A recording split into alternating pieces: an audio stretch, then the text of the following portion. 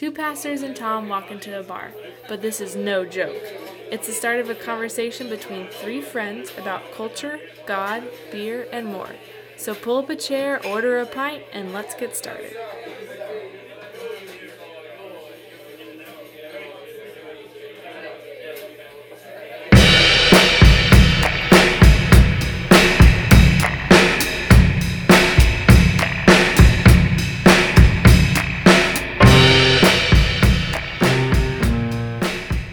Welcome to Pint Glass Preachers. My name is Tom. You really should know this by now. And with me are Gabe and Josh. Welcome to our 50th episode. Our 50th episode!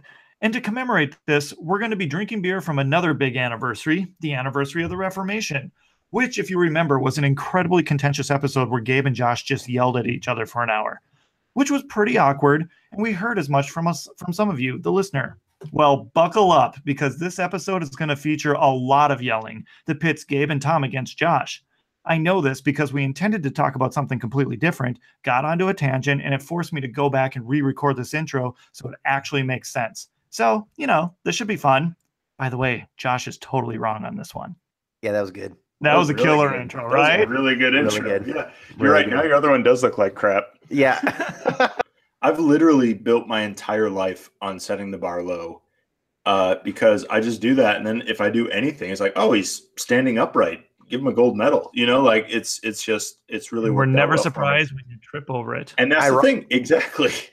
Ironically, Gabe, we've set ourselves up for the opposite of that, as we were just discussing and preparing for this little speaking engagement you and I have this summer. It's true, friends. We set the bar too high. It's true. Josh and I are speaking at a camp in northern Michigan this summer, and we've been prepping, and we're a little behind, and we're a little nervous because we did well last time, and so now people expect us to do well, and who knows? It could be awful. Yeah, we're gonna have to limbo underneath that bar, and hopefully not knock it over or fall backwards and make fools of ourselves. That's true. Well, hey, I'm gonna pole vault over it. Oh, hey, I'm gonna high jump over it. Do one of those things where you run and you curl your back, and land on that comfy mat. If there's a body type that can do it, it's yours, Josh. I could never do that. I never could do that. I actually high jumped in junior high. I was not very good. Yeah, you know what? This where is a terrible podcast. I was confined to the shot put circle in junior high. Why? Because that's where you put the fat kids.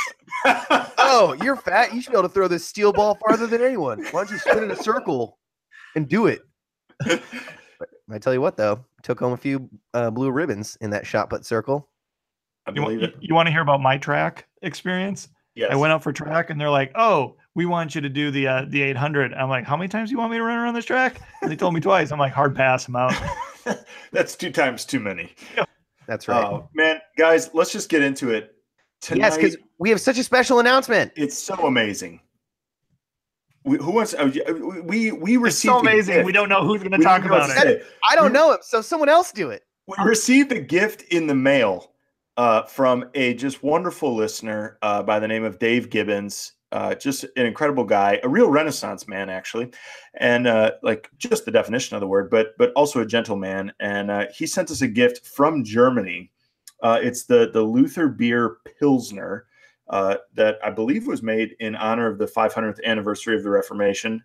Must have been really inspired by our episode, which, by the way, I've received several comments on saying that was the most awkward thing I've ever listened to in my entire life. Which one?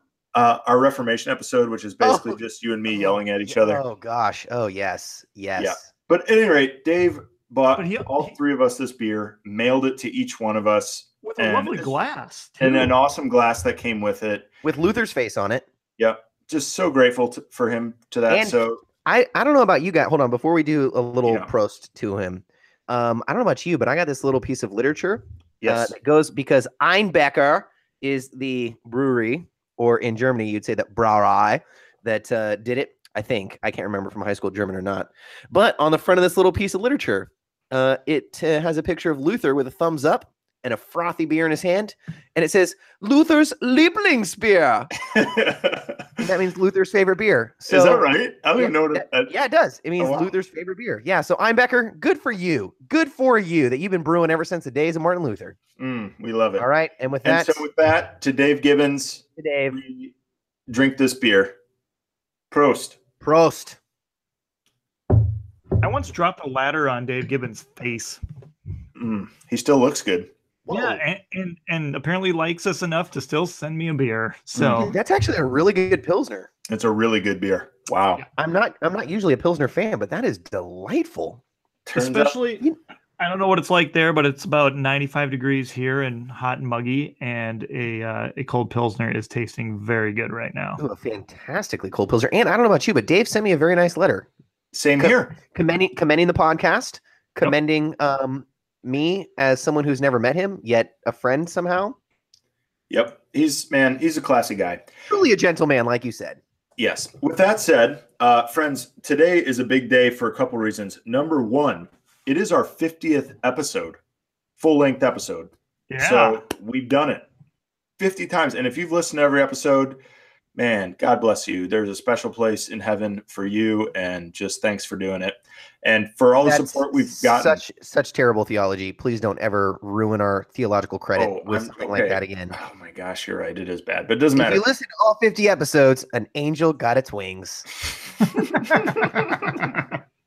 But no, thank you for your support over the last couple of years, friends. We do appreciate it. Thank you for the reviews, for the likes on Facebook, for sharing it with your friends.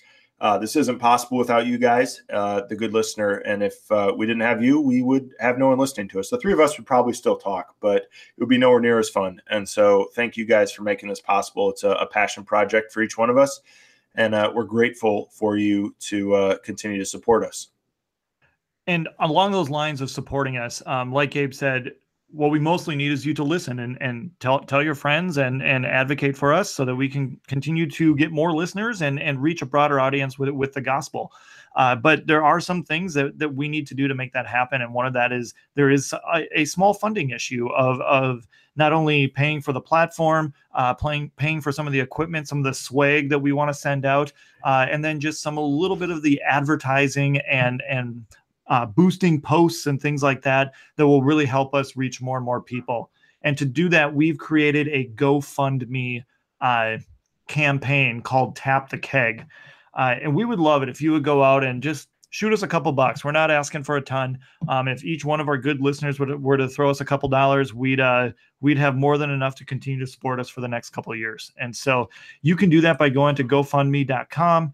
You can find us by GoFundMe.com/Tap the Keg, or you can probably go to the search bar and look up Pint Glass Preachers Tap the Keg. Either way, you guys have all done GoFundMes. You guys can figure it out. Thank you. And we really do appreciate that support if you're able to do that. It's just a one-time gift, and it really helps us continue to make this product and hopefully help foster good conversations for you and for your friends. Yeah, and Dr. Brian O'Neill, who is featured on Science with Brian and has been on the podcast multiple times, he got the ball rolling. He threw a 5-spot down. That's enough for a Frappuccino. That's right. Give it up, people. But we're not spending it on Frappuccinos. We're spending it on hosting the podcast so that it actually is not linked up to Frappuccinos. iTunes. Yeah. Not paying me to edit it, because clearly we know what happens half the episodes that I do that. Ain't that the truth? The sound just disappears. Gabe is swearing. Oh. We're making inappropriate jokes. I get emails from people. It's bad. It's bad.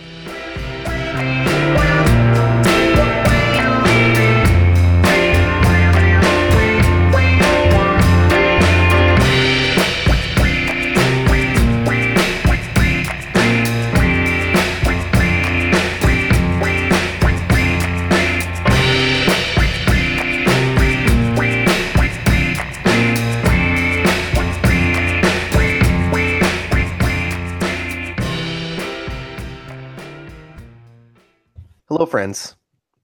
Hope you enjoyed that short break. Maybe even grabbed yourself a nice cold brew. It's not from Germany. I can guarantee you that. Because Dave only sent us beer from Germany. Not to make you feel bad, but just another shout out to Dave Gibbons. Thanks, man. Appreciate this beer. I'm sorry. That was uncalled for. As we record this 50th anniversary episode in commemoration of all the hard work and labor and listening that you and I and us together have put in on Pint Glass Preachers, I'm reminded of another recent commemorational weekend. Yes, I made that word up. It was Memorial Day weekend this past weekend, and you probably saw lots of American flags flying. If you were here in Southeast Tennessee, there were no barbecues to smoking because it was pouring down rain. But I know many of you probably celebrated Memorial Day weekend as we honored our veterans and those who have fallen and continue to serve in service of this country and protection of this country. And as I was thinking about this Memorial Day weekend, I was reminded of a story that a good friend of the podcast and advocate for us here at Pineclass Preachers, one John Daney, a reverend from Cape Girardeau, Missouri, once told me that on his first basically year at his church, he showed up and he was driving into the church parking lot on Memorial Day weekend. So the Sunday of Memorial Day weekend, right? And as he's pulling up into the parking lot, literally every square inch of dirt, grass, gravel that could accept the thrust of a tiny American flag was just littered and planted with these little flags. He Cracks said, like, in the asphalt, it was just wild. You just name it and it was there. All right. And he said there were just like hundreds, if not like thousands of these things. And he was just confused as to why. And apparently it was this church's celebration and commemoration each Memorial Day to put out all these flags, right? To really demonstrate their pride in the country and to honor, all the servicemen and women and that kind of thing, right? And he was telling me the story because like it took almost 2 or 3 years and lots of arguments and battles, no pun intended, in order to just even reduce the amount of American flags that were just covering this church building. And there were a whole bunch of other conversations as well. But it was just reminded. It was just one of those stories. I'm like, man, I've never had to deal with that, but it's Memorial Day, so I'm sure stuff like that happens all over the place. So let me ask something real quick on that, though, Josh. And then I have a bit of an anecdote that hopefully will lead us to where we want to go next. But why would he want to reduce the number of flags? Just for the good listener, what would be his motivation? Why not have 1,000 flags? It's Memorial Day. Yeah, well, I think the motivation is that can cause confusion as far as identity of the church as place. Yes, in Romans, Paul talks about honoring those who've been put in government and as established by God and that kind of thing. However, I think it bordered on hypernationalism, which isn't something that, at least as Lutherans, we tend to identify with or kind of prop up as something that's valuable and or helpful with our engagement in culture. So I'm not speaking for him because I'm not going to divulge his own thoughts and opinions on the struggles with that. But that's where I kind of land on things. Yeah. So there is this tension that those of us that are in the church face where we say, hey, like what we call two kingdoms. I'm not going to go through it. We've talked about it on another podcast, but where we say like our ultimate allegiance is to Jesus. And so it gets, but that doesn't mean we aren't patriotic, doesn't mean we don't care about our country, but it does mean that we don't want to confuse what it means to be aligned with lordship of Jesus and the government or the country that we happen to find ourselves in. So with that in mind, here's my Memorial Day story from this last weekend. So we're doing this series right now called Generous Justice, where we're looking at how God's grace makes us just, makes us care for the poor and the disenfranchised in our world. And I brought in a guy that I interviewed who runs a recovery community in my city, and he's just an incredible guy, does some awesome stuff. And before I interviewed him, he and I were talking before our worship service, and I was like, hey man, like I heard you know Shane Claiborne, and for those of you who don't know, Shane Claiborne is kind of a radical voice of following Jesus in the Christian church in America, and I've been greatly influenced by a lot of his books. And I was like, that's so cool. And he's like, yeah, he said, I'm part of this organization with him called Consistent Life. He said, because I'm a pacifist and I'm really just deeply about pacifists pursuing peace at all costs, that sort of deal. And I was like, oh, really cool, man. That's really cool. And then we went and service started. We did our thing. And then it was Memorial Day. And, again, because we sit in this tension of saying like, hey, yes, Jesus is Lord. And yet, as Josh mentioned, Romans 13, St. Paul talks about how we submit to the government, how God's given him the sword. And so is Memorial Day. And so after worship, I said, hey, if you served our country in the armed forces, I'd like you to stand and just so we can recognize you and thank you for your service. And it was about the most awkward thing in the entire world to have to look over at this guy who I was just like, cool, you're a pacifist, and then watch him figure out whether or not he should applaud people for something he didn't believe in when clearly the entire room around him was celebrating these folks. So it was an awkward moment that I really teed up for myself, but story of my life, I guess. That's such an interesting thing, because I think that's you're not applauding. I think how you laid it out there, the pacifist isn't getting what we are saluting and celebrating. We're celebrating people who have sacrificed time away from family, sacrificed injury and potential death for their country, something that's bigger than themselves. We're not applauding violence. We're not applauding hostile takeovers or whatever. We may disagree. And I mean, this is the whole thing between Vietnam and subsequent wars, is that we're not applauding like, oh, super excited that we're over killing people in Afghanistan. We're applauding the soldiers for sacrificing something greater than themselves. Yeah, but I think to come at it from a slightly different angle, but I think I still think it applies, is like, there exists a thing called like Law Enforcement Week, right? If Gabe were to do that exact same exercise and recognize members of law enforcement at the end of a worship service, you'd probably get, I'm guessing, Gabe, you would probably get a similar response, right? Yep. I could not, even if I wanted to, I could not at the end of one of my worship services say, hey, let's all recognize law enforcement, because for my people in my community, law enforcement has an incredibly negative experiential connotation to it. You know what I mean? So I think that for this pacifist, if I had to guess, it would be that because he's so against it, or stands for against what not the individual soldier or military person is or what they've done, but just kind of war in general, I think it would be the same kind of like lack of palatability. Yeah. But again, that's misguided, because you could have a bunch of people, because we do this too, Memorial Day, on Veterans Day and things like that. We ask those people who have served to stand up, and 3/4 of them have never fired a gun in combat. No, but I understand that, but like, some of them are Coast Guard, some of them are part of the National Guard, and so they have not been part of war, but we are still saluting them for their service. Yeah, but see, I think that's where the confusion can lie, Yeah, because that's what I'm saying. Because what if because there's a distinction between the individual and the corporate entity. Like, I'm pretty much a pacifist. Like, I'm not a big fan of war, and I never have been. And so for me, I will, no matter what church I pastor, and this is just a personal preference, I have nothing against military servicemen and women, I will never have people who serve like on Memorial Day, Veterans Day. I don't even like give it a nod. Like, I literally have never referenced those types of nationalistically focused holidays in the churches that I've served. Dude, so all right, a billion things. You've never done a Thanksgiving deal? A Thanksgiving deal? No. So first I don't talk about Thanksgiving as like pilgrims and stuff. Is that what you're talking about? First of all, Gabe's talking. So listen, one is to be fair to this gentleman who was with us, he did applaud and was very polite about it. 2, Tom, to your point, I get what you're saying, right? Like, it's not applauding violence, it's not applauding war, it's applauding those who served. And yet, from the lens, I would argue, of a true pacifist, it ends up applauding, quite frankly, the American war machine. Whether you agree with it or not, that these sorts of acts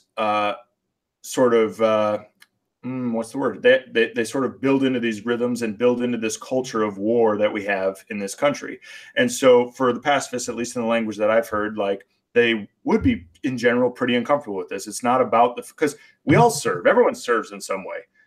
So that's not really the point. The point is, these are the guys and gals that served in as part of the American war machine, would perhaps be the language that a pacifist might use behind it.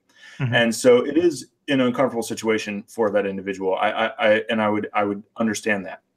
Josh, to your point, like, I'm going to be really mean to you. That's fine. No one's pro-war. Like, no, I mean, I guess there's some like jerk out there that's pro-war, but like, no one's pro-war. It's the idea of saying, like, is there a point though where force is necessary? This is not the direction we're taking the podcast tonight, but so to me, the thing is to say, like, if I thought it was necessary for us to, protect innocent lives in World War II when Jews are being slaughtered?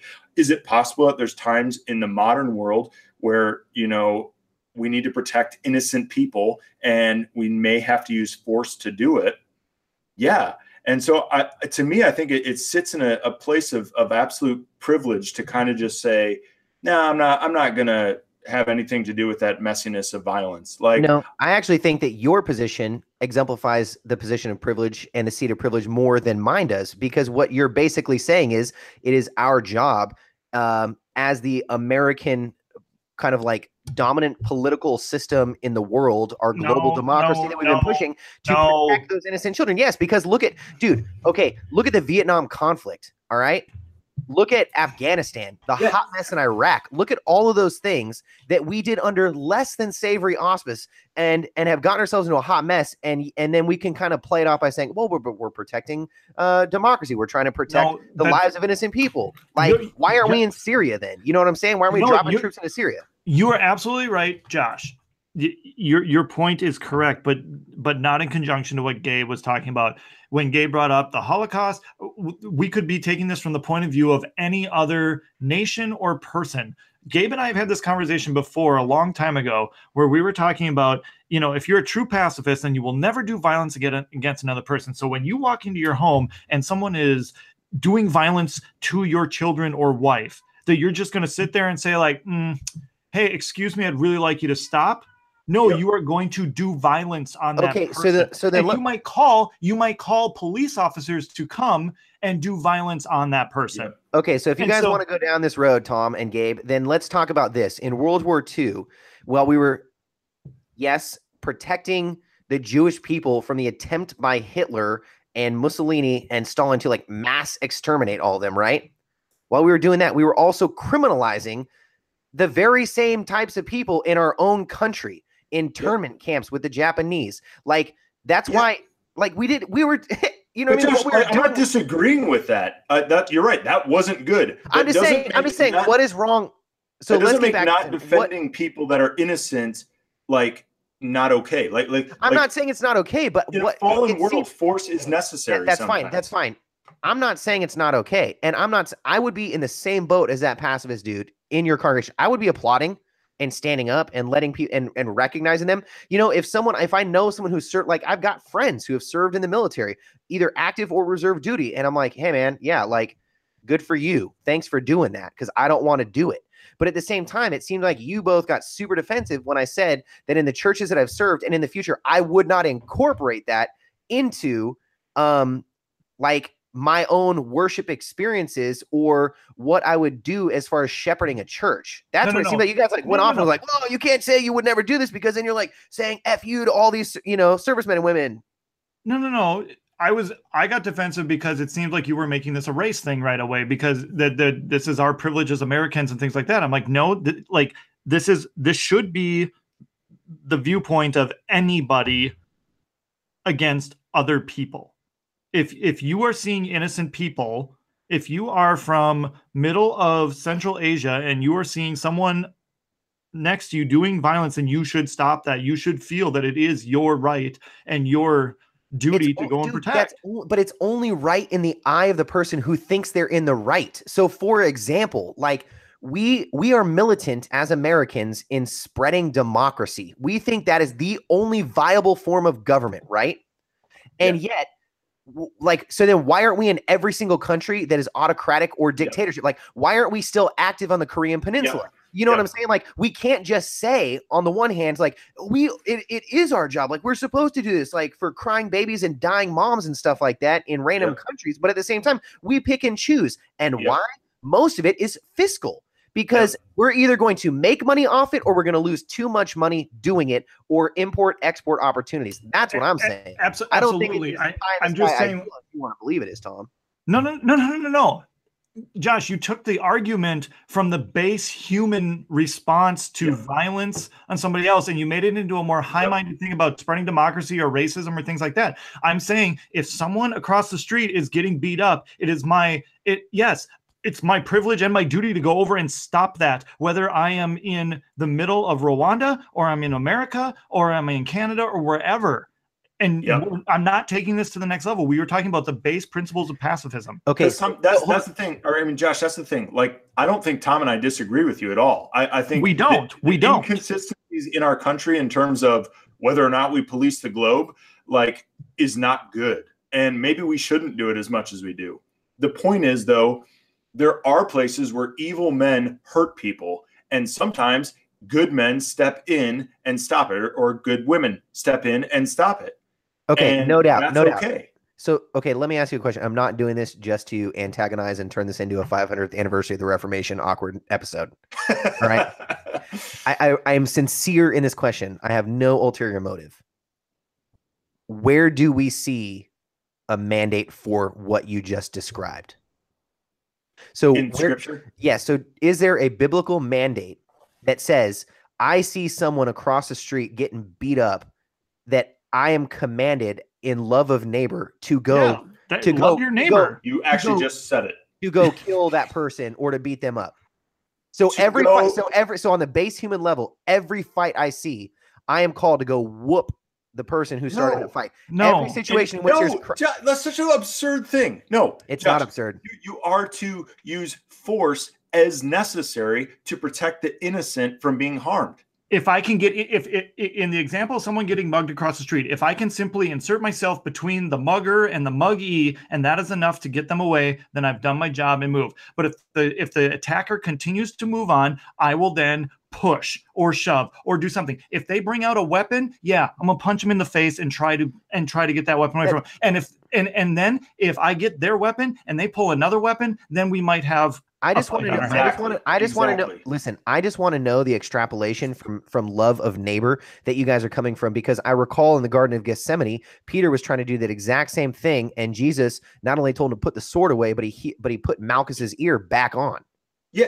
So, bro, In here's the the thing. Good Samaritan, the Good Samaritan didn't come through and like go find those robbers and highwaymen and No, like But annihilate that's them. different. That's revenge. That's I'm just different. saying. I Josh, get. here's the deal. Let me get you out of John Lennon's Imagine Land and bring you into reality. Imagine all the people Okay. living for today. Is that the way? Are those the words? I don't forgot know. It lyrics. doesn't matter. If we But can anyway, get through bring- one podcast without you guys singing, Bring I me think to we'd back have to at least reality. 50% Bring me more back to listeners. reality. listen, okay, here, so Shane Claiborne, who is a true pacifist, right? Not for the sake of fashion. He says that, Cargo pants. Those died a long time ago, Come on, Shane. bro, I'm put it sorry. together. Man. I love you, but yeah, at any rate. So he's obviously been pushed on this, right? Like, well, what would you do if X, right? Worst thing imaginable. You're seeing someone be assaulted in the worst way you could think of. He says, what would you do? You wouldn't use force to stop this evil man from harming an innocent person? And Shane says, I wouldn't use force. He says, what I'd do is I'd go over there and I'd take off my clothes and I'd start running around naked and clucking like a chicken. And I would just distract him and I would just do something silly to throw off the situation. And it's like that's cute, Shane, but Yeah. okay. What about nonviolent resistance, like we saw during the civil rights movement? That's great. Where you had, but see, that's what I'm saying. Like, so there, it just seems to me that like the go-to for you two, clever play on words, was use of force, necessary force, right? I'm going to intervene forcefully. And yet at the same time, when you see a lot of nonviolent resistance, not just here in America with the civil rights movement, but look at Gandhi and others, the same type of quote unquote force was basically allowing yourself to endure the same torment or trial or beatings or water hosing along with your neighbor. So I'm cool with, like, I will concede the point that force can be used in a biblical love of neighbor way. All right. I'll give that to you guys. But at the same time, I am just uncomfortable with the emphasis on force as the initial go-to I agree. in love of neighbor or protection of the weak. It's I don't disagree. Okay. No, but every time I brought anything up, you guys were like, if I had to go kill him, I'd kill him. No, you didn't even listen to my example. You did. You're like, if it went tit for tat and he pulled out a knife and I Josh, pulled out a gat. no, You're missing the point. No, I'm going to say it again. if there was a person getting mugged across the street, I would go over there and I would insert myself in between the two. So far, I have not raised my hand or struck anybody. I have simply inserted myself in between two people. Hold on. Is that Let me violence, pause. Josh? Pause. Is that violence? No, No, let me please. You're telling me that when your adrenaline is flowing, Tom O'Neill, you see Gabe getting no, forget that. You see someone getting mugged that you know across the street. You're gonna walk over and just like physically insert yourself in between the person getting mugged and the mugger.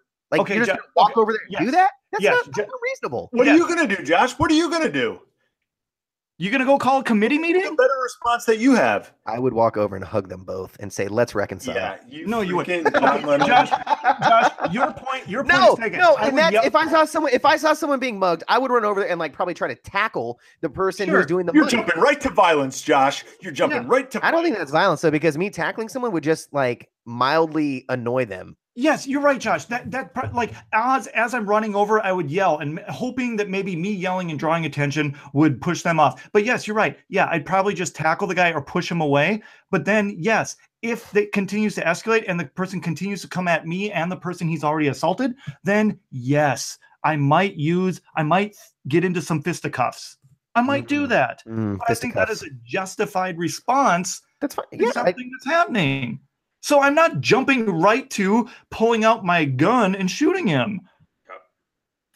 I'm just uncomfortable with the culture around all of these examples that we've talked about for the last 15 or discussed lively for the last 15 minutes, because the culture around a lot of these institutions is not, we'll use force when necessary. It tends to be filled with like bravado and a first move to like wanting to demonstrate power through the use of force. That's all I'm trying to get at. It can be, and we don't disagree with you on that, Josh.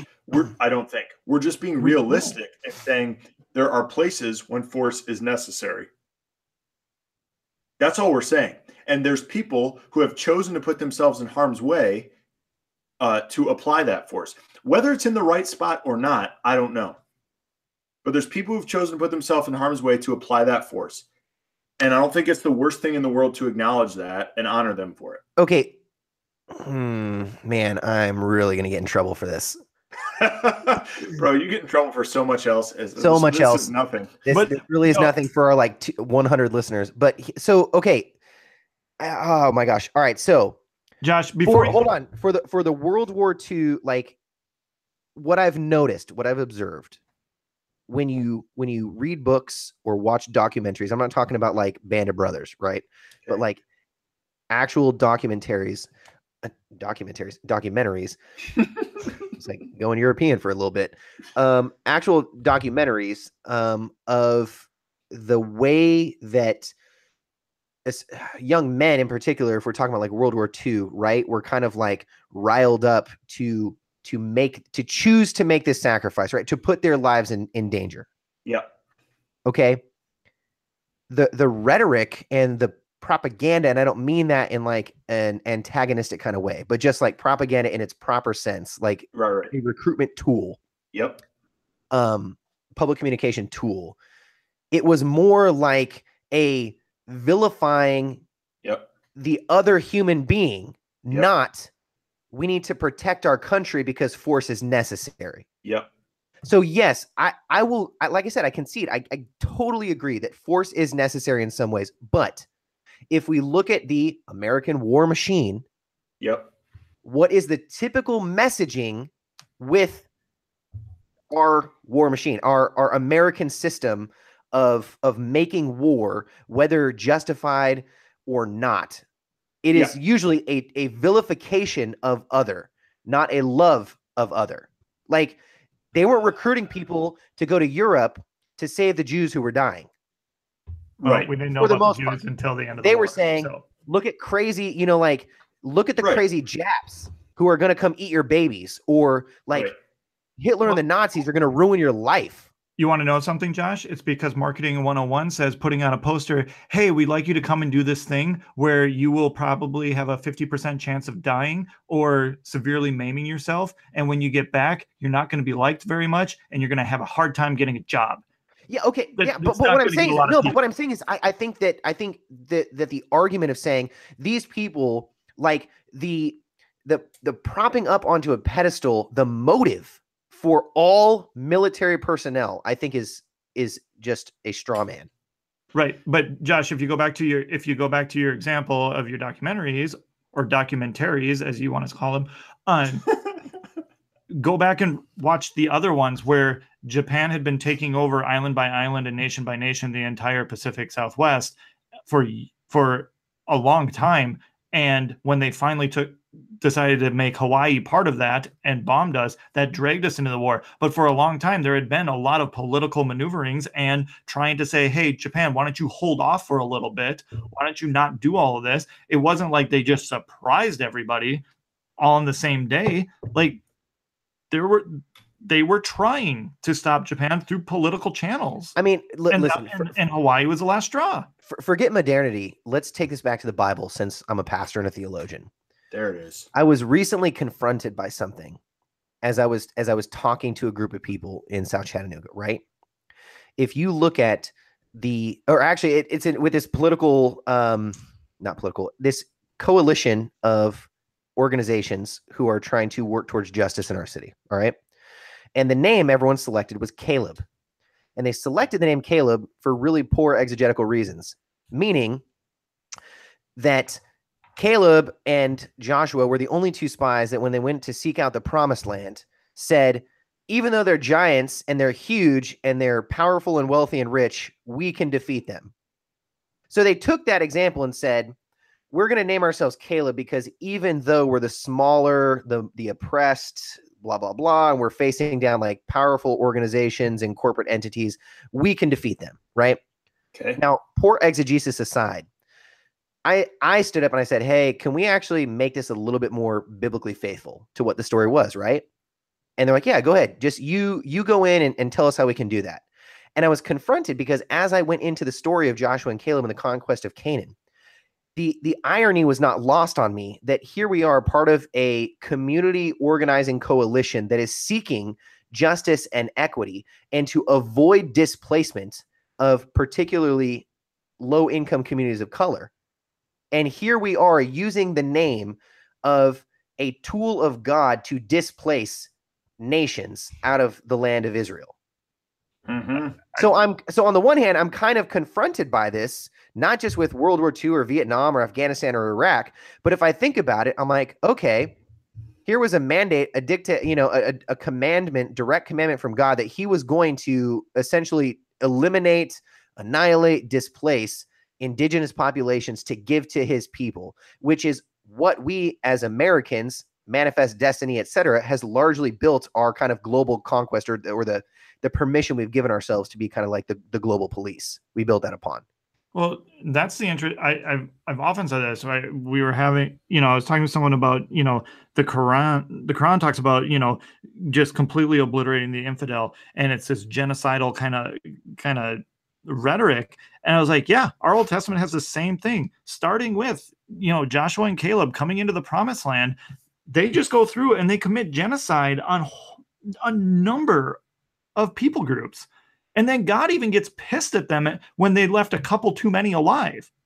Yeah. And so I was like, how do you get so worked up over what's said in the Quran when our Bible says the exact same thing?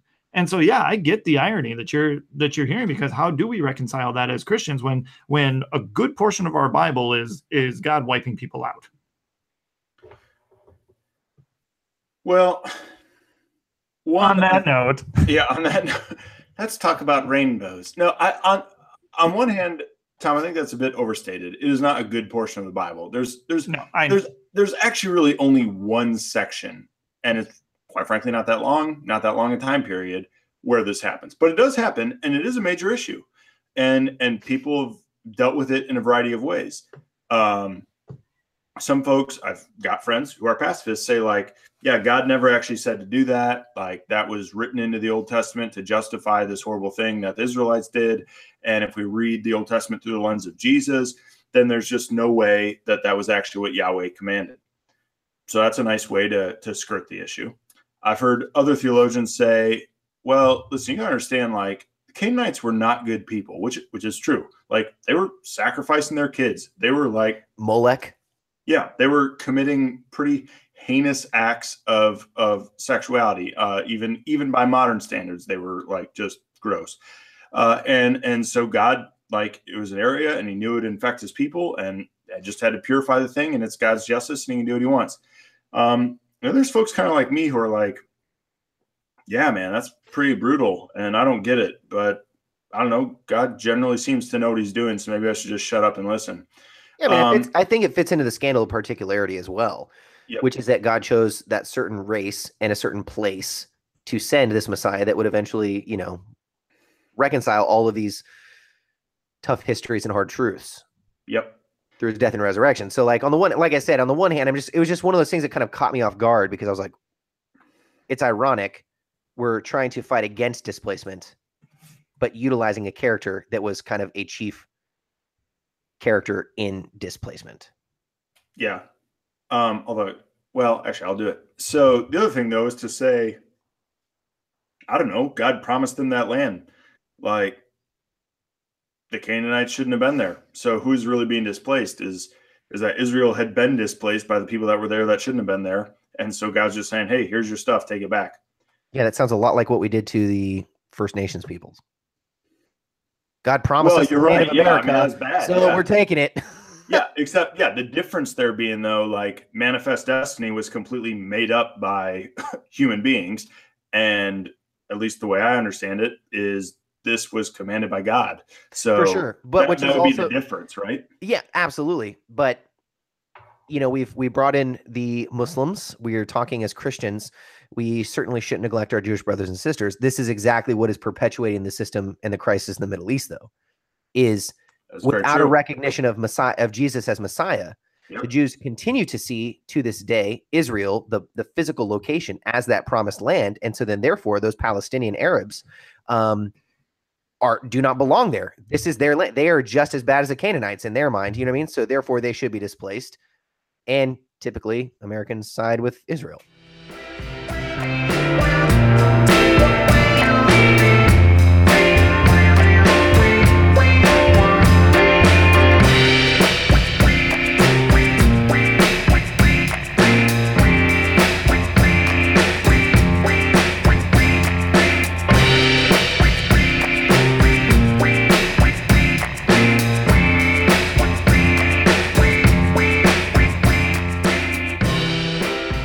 Friends, welcome back from the break. We are glad to have you with us here as we wrap up this episode in which, let's just say, things got heated, but Josh would never use force to resolve any sort of conflict. I wouldn't say that the episode got heated.